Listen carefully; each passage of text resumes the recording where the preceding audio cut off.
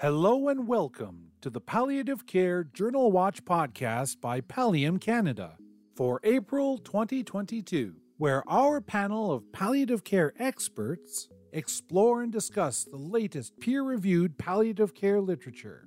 Our host, Dr. Leonie Herx, is joined by her special guests, Dr. Jean Matthews and Dr. Anna Volk. If you'd like to access accompanying slides and links to the articles discussed in today's podcast, visit the link in the episode notes. With no further ado, it's time for the Journal Watch.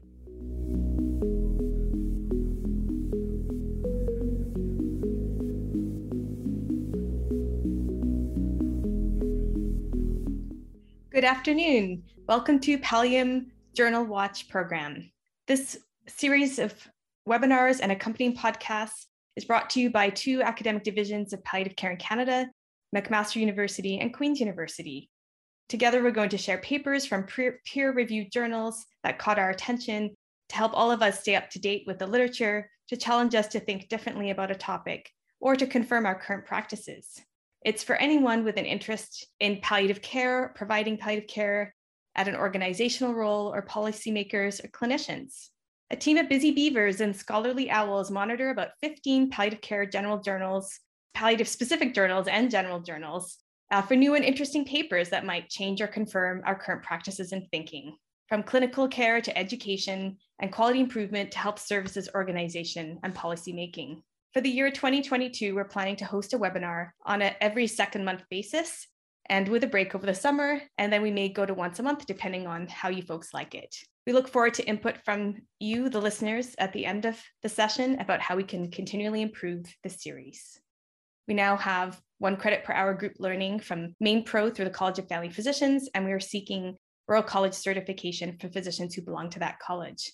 Please note that the webinars will be transformed into accompanying podcasts and made available via Pallium Canada's ECHO website. What to expect from today's session?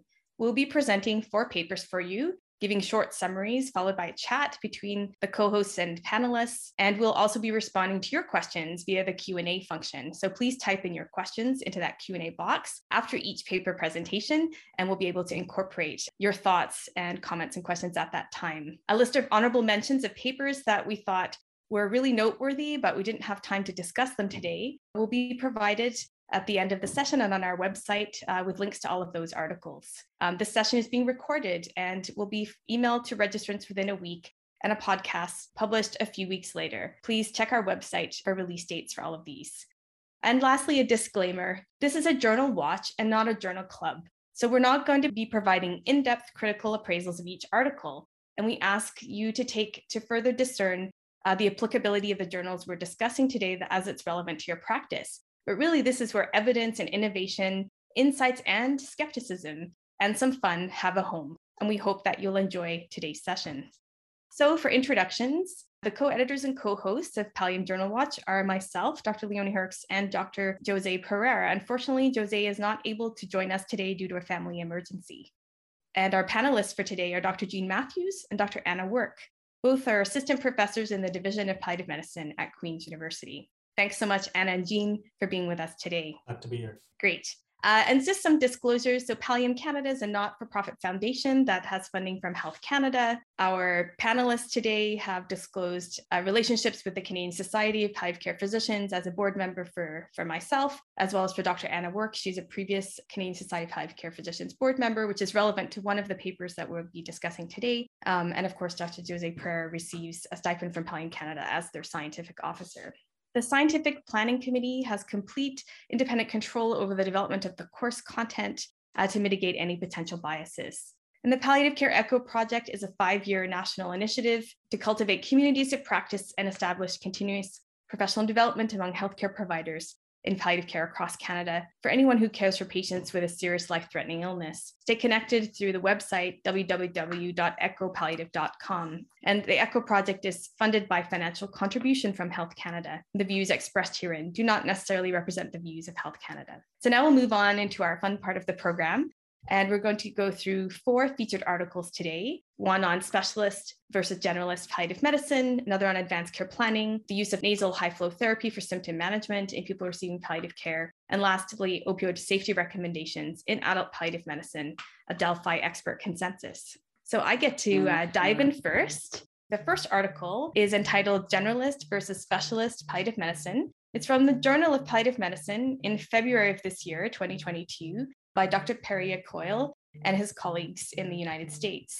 So this article is really a discussion of the issue of generalist versus specialist palliative medicine. And the methodology is really a transcription of this discussion between these leading experts in the field.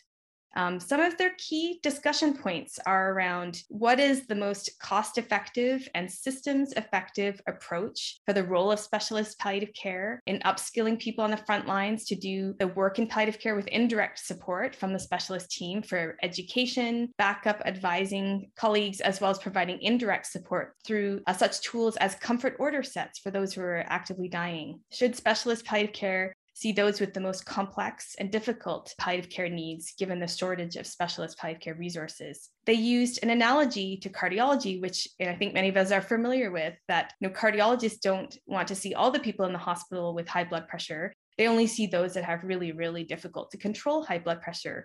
And similarly, specialist palliative care doesn't need to see all those in the hospital with serious illness or all those who are dying, but only those with the most complex needs. They talked about the difficulty with palliative care funding and how it's not revenue generating for hospital, and that the case we have to make for advancing palliative care and getting buy-in is based on quality, safety, and support for staff, not really the revenue value. I would add, we can show cost savings in palliative care. We can discuss that further during our chat at the end.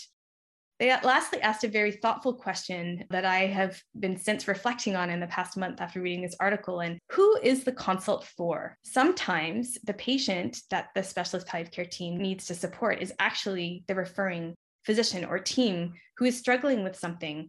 And I think we've really seen this heightened during the COVID-19 pandemic, where teams continue to struggle with burnout and distress due to shortage of resources and many other issues. So their conclusion of the article was that palliative care needs to grab the oars and start rowing in one direction regarding what is primary palliative care and what is specialist palliative care, and that palliative care clinicians need to be able to answer that question consistently when asked what the definitions are.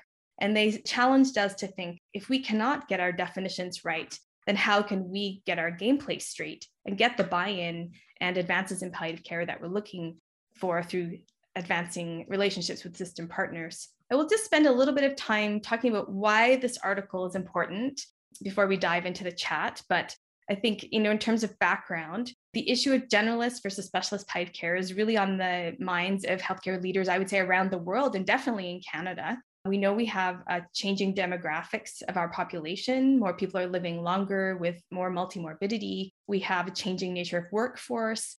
And as we know, we have limited resources for specialist palliative care. We get more demand for palliative care as we understand the advantages of earlier palliative care, the need for palliative care in non-cancer settings. And I thought this statistic was quite striking, that in the global atlas of palliative care, they estimated that the need for palliative care globally was going to double by 2060. So I think, the article tackles some pivotal and timely questions about how are we going to improve access to much needed palliative care and indeed get ourselves kind of rowing in the same direction with clear definitions and models for palliative care understood by all of us. And I think the Health Canada National Palliative Care Framework really describes an internationally accepted model that supports this integration of specialist palliative care and primary palliative care. But I'm not sure that all of us in Canada would be able to support or describe the same definitions as they challenged us to. I think some of the questions that they asked, really, we are all struggling with across Canada. So such as, where is specialty palliative care most valuable? Who are the patients who will benefit most from this type of intensive specialized care? How do we stop being a reactive model of service and become proactive? Should we redesign palliative care practice using principles of population management, which is do only the things that only we can do? And what is that in specialist palliative care and primary palliative care? Can we leverage the increase in virtual palliative care services that were introduced during COVID-19 to promote wider access to specialty palliative care post-pandemic. And what does that look like? And how do we promote advances in primary palliative care and reserve specialty palliative care for those who will benefit from it? Should we have specific triggers for palliative care consultation, or criteria for who the specialist palliative care teams see? So before we go to discussion, just a quick summary. I think, certainly the strengths of this article are that it is really dialogue between experts in the field who have firsthand knowledge of the challenges of access and need for palliative care versus the limitation in the resources available. But of course, its limitation is indeed that it is a discussion and not an in-depth evidence-based review or objective study on this topic. But a timely, an important discussion to have, with the rapid increase in the number of articles really starting to look at this and show the need for this idea for clear referral criteria. So I have a question for Jean and Anna now, and then we'll look for you to put some questions in the Q&A as well, is how do you think in Canada we can, as palliative care clinicians, get our oars rowing in the same direction? We all jump in, Leonie. I think that's a really challenging question because, at each site, we have kind of different models of care. The thing that I think about is systematic screening and triggered referral. This is kind of the buzzwords in kind of study design for research in palliative care in the last couple of years is, have all patients systematically, routinely screened for symptoms, and then define cutoffs that if they're above a certain cutoff, then this goes to specialist palliative care. If they're below a certain cutoff for those symptom thresholds, then primary palliative care, whether it's the attending specialist or primary care physician, can deal with that. And I think at each site, we have to kind of look at, from a resource perspective, what makes sense in terms of those cutoffs, so that the specialist palliative care isn't overburdened or primary palliative care isn't overburdened. Those are my initial thoughts. But I think this idea of systematic screening and triggered referral is a way that we can all kind of row together in the same direction. Yeah, that is a very challenging question. I think one of the key things that they mentioned is the definitions. And sometimes, we don't even know what we're talking about. I think we all have different definitions of what we think primary palliative care is, what subspecialist palliative care is. And I think that's a key thing that we need to try to hone in on, which is very challenging, again, in different places where you have different resources, different models of care can make it more difficult. But I picked up on a couple of things that they said in the paper, and just how do we be more proactive as opposed to a reactive service, providing care. And I think the phrase that they always use is sometimes you just don't know what you don't know. And I think there are times where people feel that they are providing really good palliative care when perhaps, in fact, they don't know some of the resources that might be out there in a subspecialist or specialist palliative care world. And then on the other hand, sometimes someone had mentioned in the paper there when they were doing this discussion that sometimes they just want to refer to the specialist palliative care because we do a good job. And so they tend to say, why don't you do it? Because you do have, are better equipped at it. So I think it's challenging how, we live in such a big country with so many different models, as Jean said. So I think if we can get those definitions a little bit more honed in, that would be helpful. Thanks, Anna and Jean. I would hope that with the action plan for the National Framework for Palliative Care in Canada, we can have some consistency in moving the definitions forward within our teams. And I'm wondering, Jean, how we can use things like different patient-reported outcome measures, for example, like phase of illness, for example, or the Edmonds Symptom Assessment Scale. And are there ways that we can use those types of measures in a consistent, standardized way across the country within palliative care programs that may help us with deciding, more objectively who the specialist team should see? I'm just curious what your thoughts are. Yeah, I think there was a great line in that article. On any given day, there are several patients in the hospital who are more in need of specialist palliative care than the patients we are currently seeing or the patients who are referred to us. I think that line really speaks to the sort of haphazard way in which referrals come through. Most of it is kind of based on clinician judgment. There are, plenty of studies, especially in the kind of oncology sphere, where we can show that clinician judgment may not be the best way to capture the patient who are most in need of specialist palliative care. So the next phase of the evolution of palliative care research is really looking at, what are the triggered criteria that we can use to kind of get over this clinician judgment and say that, we apply across the hospital setting these criteria and these are the thresholds. And if you meet that threshold, they looked at whether an automatic referral would be acceptable to oncologists, and I think oncologists said that they would want to have the final say. They get an alert from the triggered system, and then they have the final say and say, okay, we'll discuss this with the patient and then make the referral. One thing that I was interested in from the article, so one of the panelists made the point that if we use this advisory and mentoring role as the role of the specialist palliative care, the primary role, does this lead to generating zero income for us? I mean, does it affect us in terms of our business case for expanding specialist palliative care? So I'm interested in kind of both your thoughts on that as well. Well, I think that's definitely one of the challenges in the way that our funding models are set up, is that we don't have adequate protected time consistently across the country for all of our teams in the vital role that we have to play in education, advocacy, program development, and research, right? And so the non-clinical role, which is certainly a larger proportion of the specialist palliative care role, and hopefully should be increasing over time as we build the core competencies for palliative approach to care. So definitely need some have consistent advocacy around this at a national level. I know that the Canadian Society of Palliative Care Physicians has a new human resources committee that is going to be looking at some of these challenging issues that affect our international counterparts.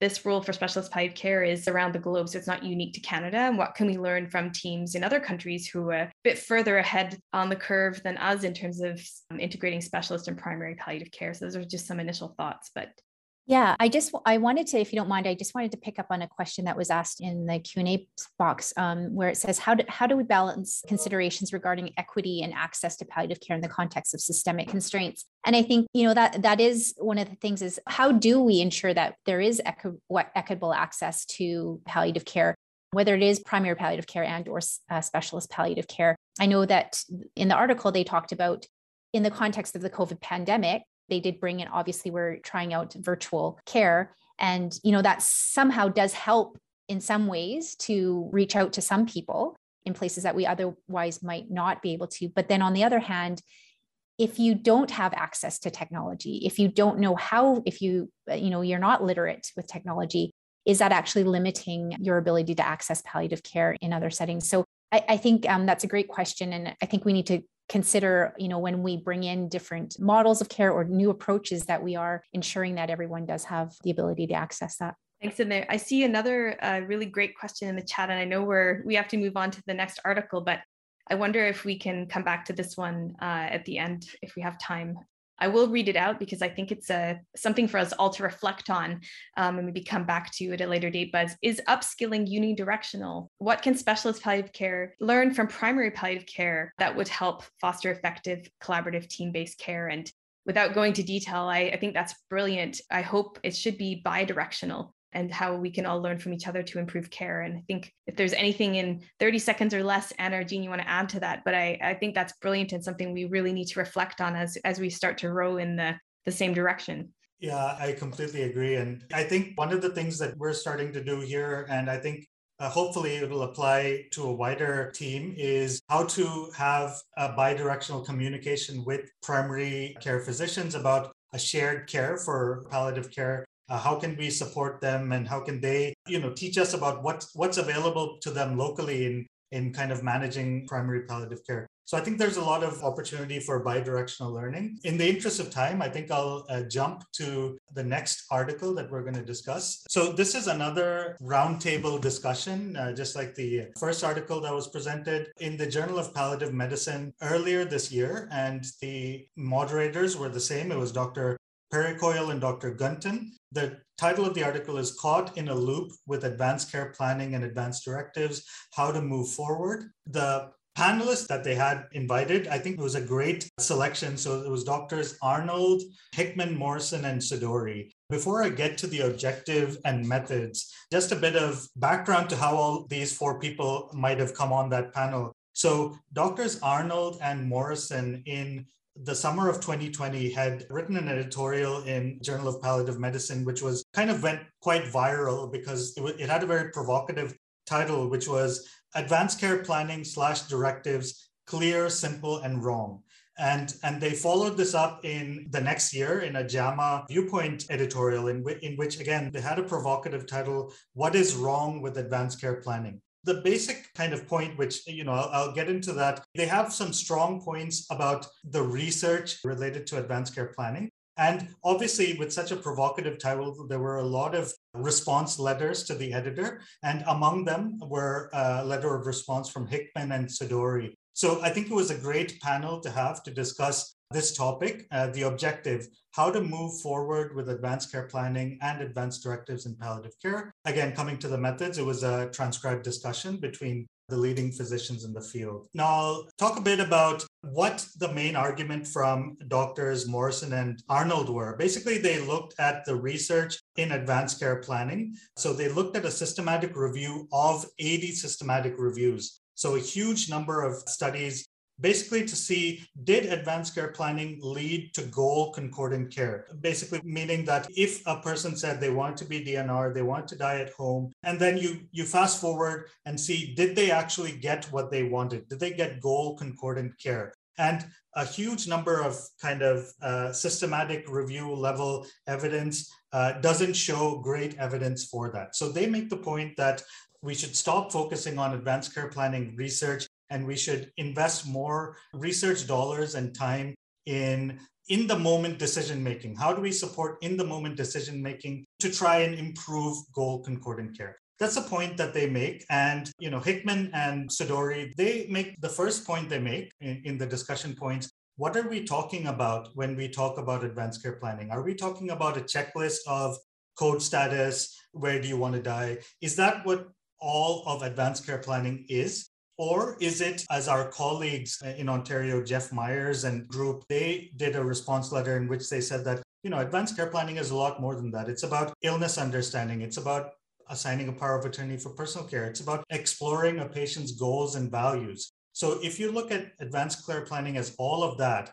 then you shouldn't measure it just by how does it lead to goal concordant care. So the points that Hickman and Sidori make is that if you look at the impact on caregiver satisfaction, caregiver grief and burden, advanced care planning actually leads to improvements in those outcomes. So the main point that they make is goal concordant care requires a whole lot of things to work together. I mean, beyond advanced care planning, it requires a robust home and community care model. It requires that, at Saturday, 11 p.m., if a patient calls and says that they've got significant dyspnea, there should be a nursing team that can go in and assess them. But if there isn't and they go to ER, then that's not because of something wrong with advanced care planning. So the point that they make is we shouldn't blame advanced care planning for what's wrong with the healthcare system. Advanced care planning cannot fix a broken healthcare system. We need all kinds of supports for home and community care, for good goals of care documentation in the HIS. We need good in-the-moment support for decision-making to have goal concordant care.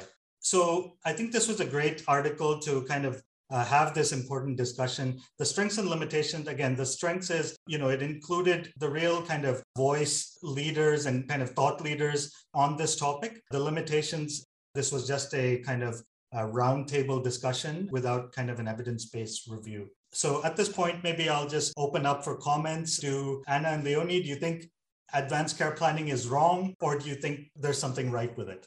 Maybe I'll jump in. Yeah, I still think they're helpful. I think, again, it's this idea of the definition. I know I keep harping back to sort of definitions, but what are we talking about? And they also talk about this. They say, what is it?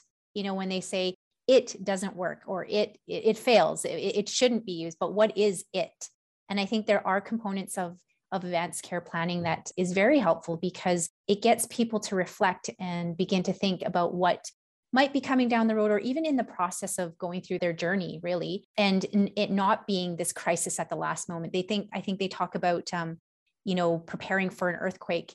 There are so many parts. And as you say, it's, the system there needs to be a system readiness or preparedness for how we address these issues, not just individual, but certainly individually and collectively as families and communities, we can begin to have these discussions where it's not a surprise at the very end. But yes, you can't, hypothetically, I think having these discussions sometimes hypothetically, what would you do if? And I think it's challenging to do that. But I do feel like it is important because, some of the surveys out there that say a lot of people want to die at home. it depends on when you ask them that question, right? Some people may really just want to be cared for as long as possible at home, but perhaps don't want to actually die at home when the day comes. But again, it's helpful to have these discussions, I think, anyway. But yeah, I'll cast it over to Leonie.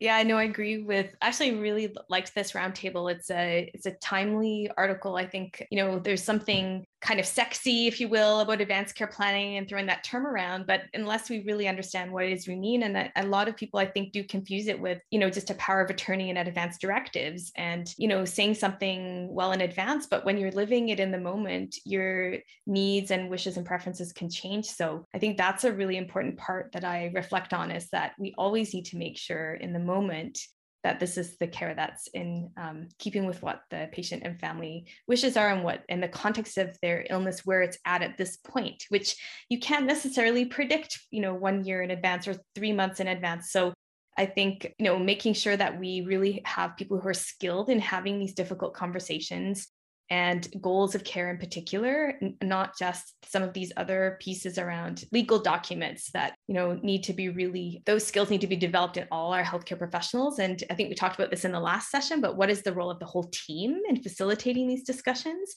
And making sure we really do understand a person's wishes and confirming those in the moment. Like you said, Anna, not everyone might think they want to die at home, or 2/3 of people think they might want to have a home death, but as your illness progresses and things change and your needs change, that wish may change. So again, making sure in the moment we're confirming.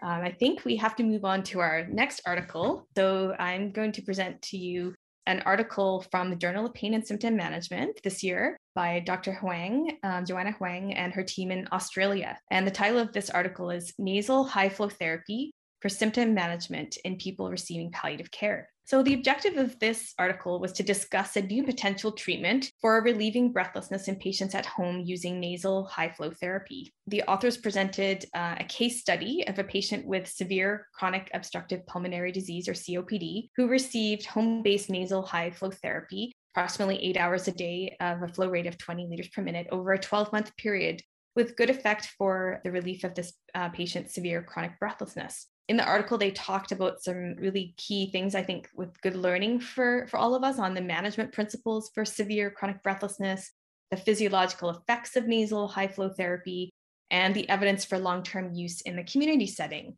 Their conclusion was that nasal high flow therapy is a new and appealing option for people with severe chronic breathlessness at home or in palliative care settings, and that the patient in this case report experienced, as mentioned, improved breathlessness scores, but also increased exercise capacity. And they say that this case supports growing literature demonstrating the usefulness of nasal high flow therapy as a management approach for relieving severe chronic breathlessness. And for background, we know that supplementary oxygen is often required for patients who are in advanced stages of lung diseases, including COPD and idiopathic pulmonary fibrosis. Some patients require high flow rates that surpass 15 liters per minute.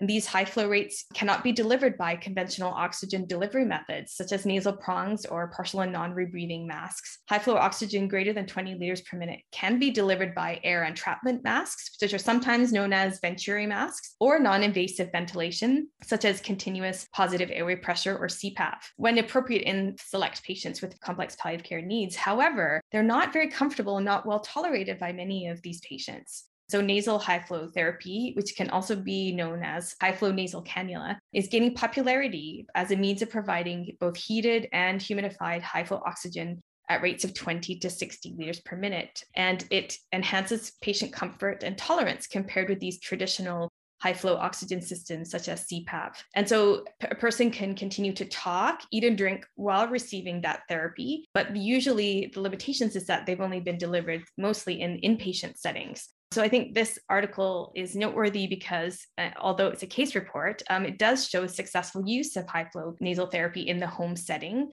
And it describes a patient with severe symptoms who was able to get it at home for a long period of time, a year long, with good effect on their breathlessness. So given the patient's worsening symptoms, despite good compliance with all the previous therapies they'd tried, both non-pharmacological and pharmacological, this trial of home-based nasal high flow therapy was suggested. And because he was not hypoxemic, they were able to do the nasal high flow therapy without oxygen entrainment. So it's not required to have oxygen entrained, which was an important learning from my perspective, and that he was able to manage 8 to 8 hours a day with this therapy at room temperature with a high flow rate of 20 liters. So while he didn't use the nighttime version, even though it was recommended for 24 hours a day of use for him, he preferred just to use it during daytime only. So strengths and limitations of this is, of course, it's a single case report, but the strengths, it had some strengths for a case report. It used validated patient reported outcome measures, including periodic lung function tests, such as the 6-minute walk test, assessed throughout the 12-month study period, and also reported his subjective level of dyspnea by way of a modified Medical Research Council scale, the MMRC. So they quite meticulously documented these outcome measures and reported them in the article. And it also provided a good summary of nasal high flow therapy and a great table that compared, I found very helpful, conventional oxygen therapy with nasal high flow therapy, and some useful information about how to set up the equipment at home for home delivery, but with a reminder that, certainly this type of equipment does restrict mobility. And from an ethical perspective, this may not be available in all settings of care in all jurisdictions in particular. And then lastly, they provide a hypothesis as to why this patient may have benefited from the therapy, even though he didn't have oxygen delivered, but just the high flow air, as this it was unique in case this patient, he wasn't hypoxemic. So it's just lots of food for thought, I thought. And I'm curious to know your response to it, Jean and Anna, and if you think that we might be able to see some more studies looking at expanding this in the palliative care setting. Thanks, Leonie. I thought it was really fascinating. I don't have too much experience with this high flow nasal cannula therapy. I noticed that the study is out of Australia. So I was also wondering, in Canada and Ontario, what is the availability for this high flow nasal therapy in the home setting, in long-term care setting, in the palliative care unit type setting? I think this is a great option. As you said, I think we need to do more studies kind of comparing this against other kind of modalities, against just the use of opioids and pulmonary rehab and all those kind of things, to see if this does actually lead to improvements in patient-reported outcomes. What I found interesting was compared to just regular oxygen therapy, this does have some limitations in terms of, apparently it's a much shorter tubing, so the patient can't actually walk around with it, as opposed to when you have your regular oxygen at home, they have long tubings and people can get around with it. So they do recommend it's used only for nighttime or when patient is basically at rest in bed. The other thing that I saw was that they mentioned that because it's such high flow, if you're kind of eating or drinking something at the same time, it can increase the risk of aspiration. So they suggest to stop it and then either drink something and then restart it. So, I mean, it does raise questions about compliance and things like that. This was just a case report, so we'll have to kind of investigate it further. But I think it's a great option that, if it is available to us, we should look at. What about you, Anna?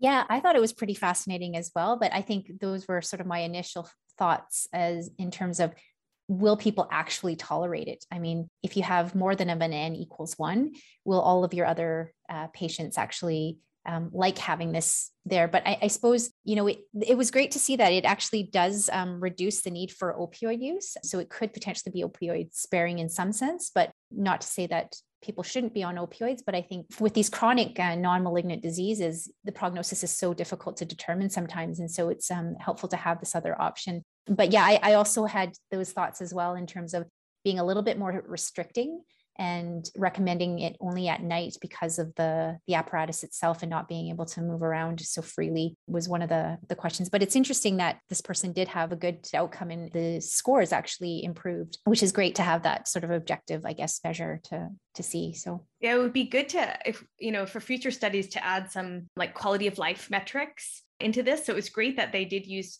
specific measures, but adding in, with a larger cohort of people, like how it impacted, their mobility and all those pieces, like that would be a great study. So hopefully we can get someone out there who's listening to take this forward as something we can look at in Canada too. I think we probably should move on to our fourth article, which is over to you, Anna. Yeah, so this, the article that I am going to present is one that was published in the BMJ Supportive and Palliative Care journal in the most recent issue, which was in March, and it's entitled Opioid Safety Recommendations in Adult Palliative Medicine and North American Delphi Expert Consensus. And it was done by Dr. Jenny Lau and colleagues. And the great thing about this one is that it is Canadian in the Canadian context. So I'm sure most of us probably know a lot of the authors on this paper, which is great. So the aim of this study really was to develop expert consensus recommendations on how to promote opioid safety in adults receiving palliative care in Canada and the US. And they define opioid safety really as prevention, identification, and management of aberrant medication taking behaviors, opioid use disorder, and opioid-related overdoses. So they used this Delphi process, and they had online surveys that they filled out in 2 rounds by American and Canadian panelists that had expertise in palliative care, addiction, and pain medicine. And so they came up with these recommendations. And this is where the board members of the Canadian Society of Palliative Care Physicians, or CSPCP, then rated how important these recommendations were and which ones that physician should actually be more aware of. So the results showed that there were a total of 130 recommendations from these 2 rounds that focused on 6 opioid safety related areas, including just general principles, measures for healthcare institution and palliative care training and clinical programs, patient and caregiver assessments, prescribing practices, monitoring, and patient and caregiver education. There were 59 that didn't achieve consensus, but were deemed potential areas of research. And then from all of these results, the CSPCP selected 43 high priority recommendations and 8 high priority research areas. And so the great thing about this paper is it actually includes a supplemental table. And so you can actually refer to each of those recommendations that are listed in the article. They concluded that there is an urgent guidance about opioid safety is needed to address the opioid crisis, and that consensus recommendations can promote safer opioid use, while recognizing that it's important that we use these medications for palliative care and symptom management. And so why is this article important? Well, we do have an opioid crisis currently, and I think it's been made worse by the COVID pandemic, and particularly in Canada here. And I think it is a public health emergency. And I think it's kind of, you will hear it on the news, but I think it has kind of not really highlighted as much, but really made worse by the pandemic. The previous guidelines that have been available have really focused on chronic non-cancer pain. And really, it's difficult to actually integrate those into our patient population. And so this study really does help provide a lot of information and a lot of things, again, going back to the things that we don't know, again, highlighting some things that perhaps are things that we should be looking into further. And so it's great because it is in context to the Canadian context with experts, and the recommendations that they had really not just target clinicians, but it actually provides recommendations for healthcare providers, administrators, educators, and policymakers. So I think this is something that is such an important issue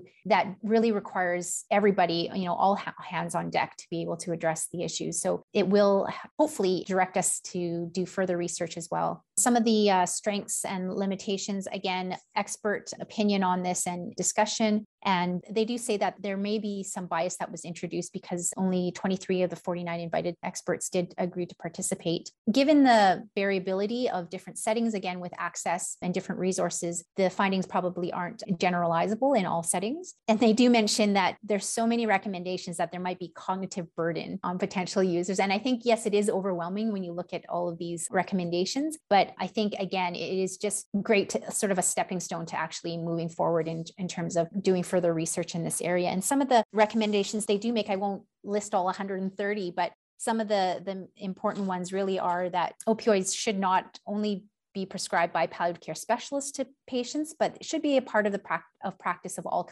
clinicians caring for patients with life-limiting illnesses, that there should be data collected on opioid-related overdoses of patients receiving palliative care. When we're doing assessments, we should be looking at caregiver substance use history as well. So this is just, we could talk about this forever. I think it could be a whole day session on, and I know that the authors have had webinars on this, but I think I'll just throw it back to you two and see if you had any thoughts on this paper. I thought this was a humongous work. I mean, 130 odd recommendations. It must have been super challenging to choose, the high priority out of those, because I was just reading through the supplementary table. All of them made sense. Like all of them were like, oh yeah, I think that's important. So if I had to choose, I wouldn't have gotten it down a lot further than 130. A few kind of takeaways for me. One of them, how many of us are kind of routinely screening for opioid related health harms? I mean, I think this is something that we at Queen's have started to look at, especially in our oncology palliative care clinic. But I'm curious to know, even in the audience, is anyone working at centers where they are routinely screening using some kind of tool like the opioid risk tool or some other tool where they're routinely screening for risk of opioid related health harms in patients that are being referred to palliative care? I was having a conversation with Eduardo Bruera earlier where, we were just kind of discussing a potential project at Queen's. And he was saying that he's always been surprised by how little attention has been put on this topic. Because as you said, Anna, like the kind of assumption has always been that our patient population is not at risk of opioid-related health harms. But clearly, there have been a number of studies that have shown that the incidence of opioid-related health harms in this patient population is significant, and it is something that we should be routinely screening for. What about you, Leonie? Yeah, just kudos to Dr. Lau and her team for this amazing work. And I think lots of learnings for us to mull on in Canada. But one thing I noticed is that prescribing opioids can sometimes be a significant barrier back to our first paper, for those we want to encourage to do more primary palliative care, provide a palliative approach to care for their own patients. And it's not uncommon that the referrals to specialist teams are because a family doctor, for example, doesn't feel comfortable prescribing the opioids. And I wonder how much of that is fear of diversion or opioid misuse. I don't have a good sense across the country like how big of a barrier that is. And so that's something that I was reflecting on with the recommendations in this paper, where everyone should be able to prescribe opioids for their patients. Of course, those with the most complex needs should be supported through coaching and mentoring. And even, in some rare cases, the specialist team should be the most responsible physicians for those very complex pains. But how can we support our colleagues in primary palliative care to have more comfort with opioids? And perhaps through this type of paper, there's some clear recommendations that will help us with that. What do you think, Anna?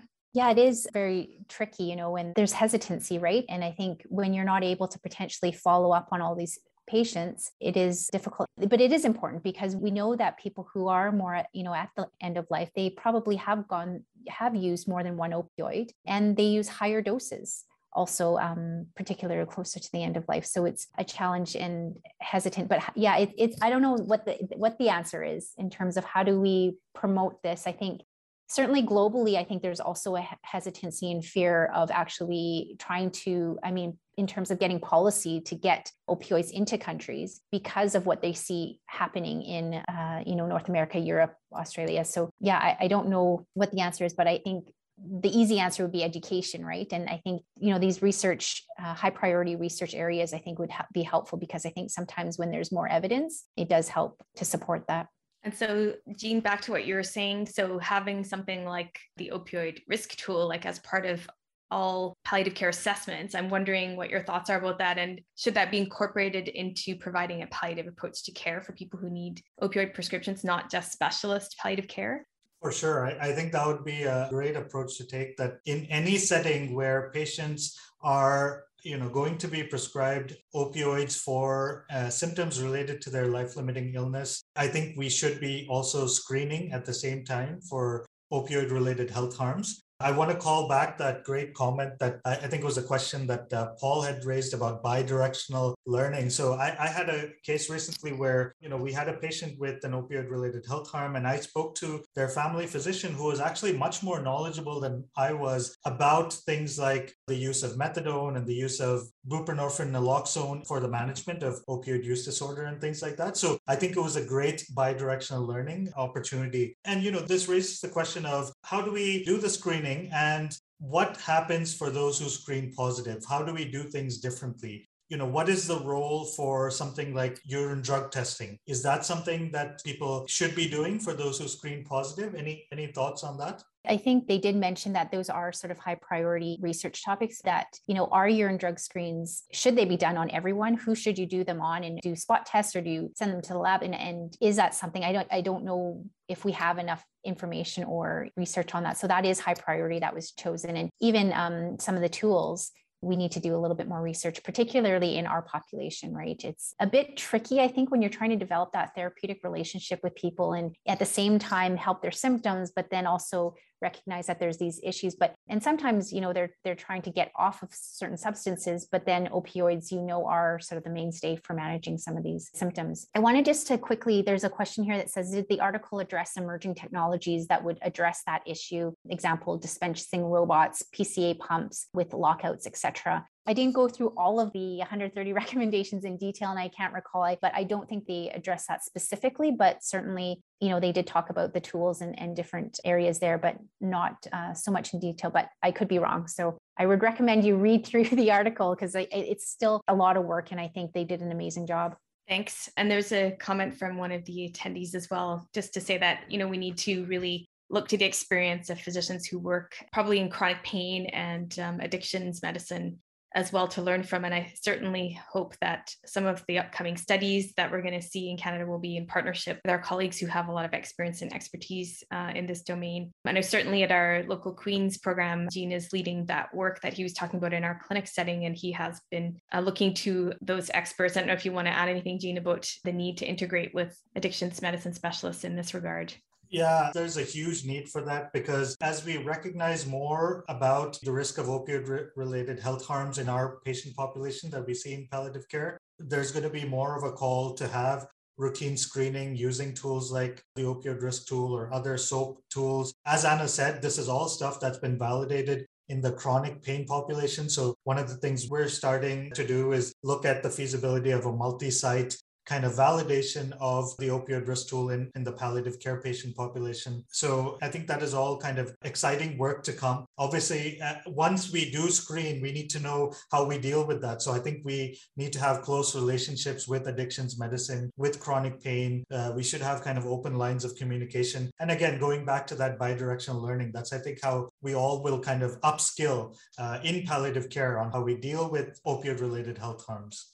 Great discussion. It's very different articles that we've covered today. As we discussed at the beginning, there was a large number of papers in the past couple of months that we reviewed, that our team reviewed, and some honorable mentions that really deserve review if you have time and interest to take a look. We've got 8 of them listed, and they can be found on our website with the links to the articles. So we won't have time to discuss them today as mentioned, but there will be some resources and information about them available through the website for you to take a look at.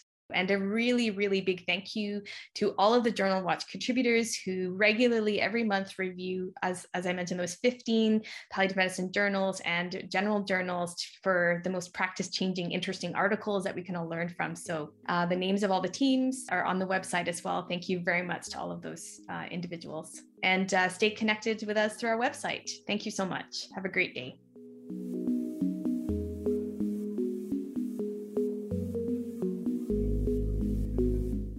Thank you for listening to this podcast. I'm James O'Hearn, and I hope you found it both enjoyable and informative.